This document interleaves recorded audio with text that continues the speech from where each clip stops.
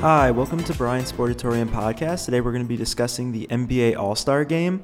To start off, we're going to be discussing the NBA All-Star Game starters that were announced earlier this week, and then afterwards we're going to go into the NBA All-Star reserves, where I'm going to give my thoughts and predictions on who deserves to be named an All-Star. So, to start off, we'll start with the Eastern Conference. In the front court, we got Kevin Durant, who's the captain, who is averaging 29, 7, and 5, and has just been brilliant coming off of his torn Achilles. And he, honestly, the only thing keeping him out of the MVP discussion right now is that he's missed too many games, but that was due to contact tracing and now a hamstring injury. But he's just been fantastic. Definitely deserves to be the Eastern Conference captain. Then we got Joel Embiid averaging 30 and 11, leading the 76ers to the 1 seed in the East so far. And then Giannis averaging 28, 12, and 6 for the Bucks, who are now the 3 seed. Honestly, if these numbers are MVP worthy. The only reason he's not in the MVP discussion is because he won back-to-back and had the 2 disappointing playoffs, but definitely deserves to be in there. Honestly, all of these I think were pretty easy. I think the same thing with the Western Conference front court. Once I get to it, they were all those were the 3 guys for each one that just had to be named them. Going to the backcourt, there is Kyrie averaging 28, 5, and 5, shooting super efficient. He's been fantastic for the Nets as well. And then Bradley Beal averaging 33, 5, and 5. Bradley Beal is one of the 3 players that I feel very adamantly about. I'll get into the other 2 later. But he has just been so good. And last year, he was snubbed from the All-Star game, which makes no sense. I thought he should have been an All-Star game starter. Eventually, Trae Young ended up getting the All-Star game starting job, which is fine. He definitely deserved it as well. But the fact that Bradley Beal didn't make it, there's no argument for it. Because last year, Bradley Beal was averaging 30 points. And the Wizards were bad, yeah, but the Hawks were also bad, and Trae Young was a starter. So the fact that Bradley Beal didn't make it makes no sense. Bradley Beal definitely deserves to be a starter. I'm very happy about that. The only thing that I would have changed in the Eastern Conference is I probably would have put Harden over Kyrie, but I have no issues with Kyrie being there. Like I said, he's averaging 28, 5, and 5, and he's been super efficient, so that's fine. And James Harden started off the season in the Western Conference, so I don't have an issue, but I personally would have put Harden as a starter. But again, no issue there. Eastern Conference seems like a pretty easy one. It was between those 4 and then Harden or Kyrie. All right, next in the Western Conference, again, like I said, the front court just seems really obvious. You got LeBron averaging 26, 8, and 8. Really great, again, this season. In the top of the MVP discussion with Jokic and Embiid. He was the leading vote getter, another 4th straight year as a captain in all 4 years they've had it. Next, we got Jokic, who's gotten 27, 11, and 8. He's been a double-double machine. I'm pretty sure he's doubled in every game he's played this season, so he's been fantastic. Also, like I said, in that MVP discussion. And then Kawhi, 27, 6, and 5. The Clippers have been much better this year than I thought last year. Even though they were still second in the West last year, something seemed off with what they were doing. This year, they just seemed a lot more motivated and interested even, honestly, in playing basketball. Next, in the backcourt, you got Curry, who's averaging 30 points, 5 rebounds, 6 assists. Even though the Warriors are only an 8 seed right now, he's obviously the only reason they're there. He's been sensational and super hot from 3 recently. And then the last starter is Luka Doncic, who's averaging 29, 9, and 9. And it just seems a little disappointing that the Mavericks they're getting up there, but they're only the 10 seeds. That's a little disappointing, but he's been great. Again, for the most part, it seems fairly obvious. I personally, though, would have went with Lillard, and I'll get into Lillard in a little bit. But I would have put Lillard. The Blazers are much better. They're the 5 seed. They're they're 1 game out of the 4 seed, something like that. And I think even Luka said in an interview that he would have put Damon over him. I think that one more had to do with team success, but they've both been sensational. Luka's been great, don't get me wrong. So yeah, those are the 10 All-Star Game starters. Now we'll go into the Eastern Conference where I'll talk about the reserves. So to start off, James Harden, who I said I thought should have been a starter. He's averaging 24, 8, and 12. He's just been fantastic since he came over to the Nets. Obviously, the Nets have their defensive issues, but even that they've improved a little bit in. But offensively, there's no stopping them. And Harden has really fit in nicely as even though he's averaging 24, which is a ton, but not as much for him usually. So he's scoring a little less, but he's playmaking a ton. He's been great. He definitely deserves to be an All-Star. He'll be on the All-Star reserves. Next up, the second person that I feel super adamantly about is Zach LaVine, 29, 5, and 5. He has been incredible. He's a scoring machine. I want the Knicks to trade for him. I doubt it happens, though. But he has just been absolutely incredible.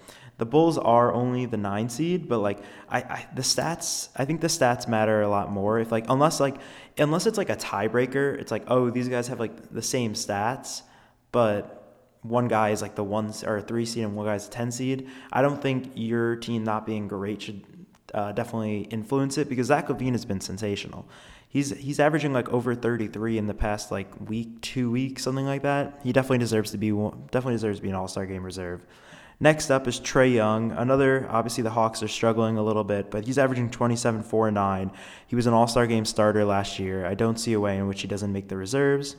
Next up, we got the 2 Celtics in their duo. You got Jaylen Brown, who's averaging 26, 5, and 4, and Tatum, 26, 7, and 5. Celtics are another team that, even though they're the 4 seed, they're a little underwhelming because they're 15 and 14. Like, they should be much better than that. Obviously, you could throw in like the short rest for part of that, but they've been incredible, and they'll continue to be a problem in the East for a long time, and they should both be All-Star Game reserves. Next up is Nikola Vucevic, who I think will probably end up being snubbed, but I have him in as an all-star for me. He's averaging 24, 12, and 4. Again, the Magic are struggling, but the Magic have had so many injuries. You have Markelle Fultz tearing his ACL, I think it was. Cole Anthony's been out. It's really just been him and Terrence Ross, because Gordon's been out for a while too. Like, the whole team is injured, and he just keeps coming in every night and giving them a chance at least. So I think he'll end up being snubbed, but I think he definitely is worthy of that reserve spot. And now my last one for the East, and this guy is the third one that I feel super adamantly about. I could probably have a whole episode for why he deserves it, but it's Julius Randle of your New York Knicks. He's averaging 23, 11, and 6. He's been so much better this year than last year. And not just number-wise, because number-wise he was like 19, 10, and 3. But also just like how he's playing team basketball and committing to defense. Like, last year you could argue he was like a little bit of a ball stopper, but now he's getting everyone involved. He's shooting 41% from 3 also, by the way. He was shooting like high 20s last year. That's an incredible increase. I will say also, I was very upset when TNT released their rankings for the starters. In the East, after the front court of KD, Embiid, Giannis, it was Tatum and Butler. And Butler is obviously a better player than Randle. Like, he's incredible, just coming off that great finals run. But I don't think there's any argument. There isn't really an argument for Butler being an all-star reserve over Randle. He's played way less games. Like, I think Butler is somewhere around like 15, maybe even less than that. The Heat aren't even better than the Knicks record-wise currently. So, like, I just don't – Randle's the better stats and all that. Like, it just doesn't make sense to me. I was really upset by that because they're clearly undervaluing how important Randle is to the Knicks being – even though they're 14-16, this is them overperforming. So, Randle definitely deserves it. He's been just incredible, and I hope he's a starter. But, again, it wouldn't surprise me if Vucevic or Randle were snubbed. There are a lot of good names after this. After these 2 guys, I have these 4 snubs. They were like the next guys in if someone gets injured.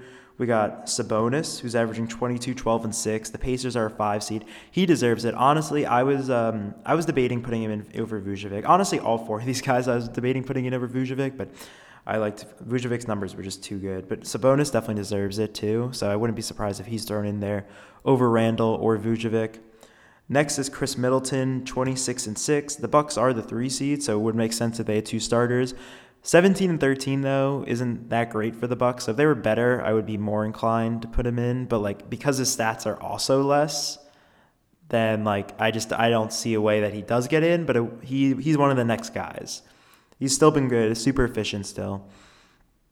Next is the Heat duo of Bam and Jimmy. Bam's averaging 29 and 6. And Butler is averaging 19, 8, and 8. Again, yes, they're both probably better than Randle or Vucevic, but just, especially in Butler's case, missing the games, Heat underperforming, I just don't think he deserves it over them. Maybe you could argue Vucevic. I definitely think Randle deserves in. I'll be very upset if Randle doesn't get in.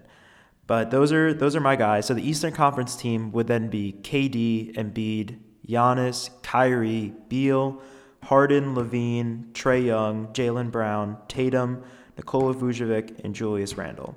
And then if any of those get hurt, one of the 4 of Sabonis, Middleton, Bam, or Jimmy would get in. And again, I expect one of those 4 to probably get in over Vucevic and maybe Randle. Now heading to the Western Conference, we'll start off with the guy who I said should be a starter, Damian Lillard. He's averaging 35 and 8. And the Blazers are the 5 seed. And this is without CJ McCollum and Nurkic, who've been out like the whole year, or at least most of it. But Dame's been incredible, and the fact that they're still the 5 seed is pretty remarkable. They've been really hot recently. They've won like 6 out of 7 or 7 out of 8, something like that. They lost last night to the Wizards. But Dame time is still in effect, and he will be an all-star again. Then Donovan Mitchell, 25, 4, and 5 on the number 1 team in the league. I did not see that coming, I'll be honest. But since the Jazz were 4 and 4, they've won 20 of their last 22, and their only losses are to the Clippers and the Nuggets on the road. So that is really impressive. Donovan Mitchell and Rudy Gobert both deserve a lot of praise. I'll get to Rudy Gobert in a little bit.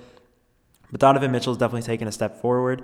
I was a little concerned after they blew the 3-1 lead, but they've come back just more confident, more motivated. I really, really respect that. Quinn Snyder and the Jazz have just done a great job. Next, you got Devin Booker, 24, 4, and 4. They're the 4 seed in the West, which is what I'm not going to say expected, but like once CP3 was brought in, you expected the playoffs. I was thinking around 5, 6 seed, which might still happen, but the 4 seed is very impressive for them, especially because they started off and then they really gotten hot recently. But Devin Booker definitely deserves his recognition. He's been great leading that team. Next, I'm going to go Anthony Davis, who's averaging 23, 8, and 3 with 2 blocks a game. Now, AD probably isn't going to play in the game because he has a calf injury and he's going to be out. I think Frank Vogel said for about a month. But he still deserves to be named an all-star, and I'll get to his replacement. But Anthony Davis for sure an all-star. Even though his numbers are down from last year, he's averaging less points. He's more efficient. And it is weird. It's just been weird when you added Schroeder and Harrell and all the new faces. You want to get them involved and get them hot. But so AD's definitely, he's been coming around though before he got the injury, but he still is an all-star, no question about it. Next is Paul George. Paul George did miss some time. I don't think he missed enough to prevent him from making the All-Star game. He's averaging 24, 6, and 5, way more efficient this year. He's like close to 50, I think, this year, percent shooting, whereas last year he was like low 40s. So he's come back a lot. Obviously, the talk on Paul George will all come down to how he performs in the playoffs because he struggled there recently, but this year he's come back way better. He's looking more like the MVP candidate Paul George as opposed to like coming off the shoulder injury Paul George of last year. So he should be an All-Star Games reserve.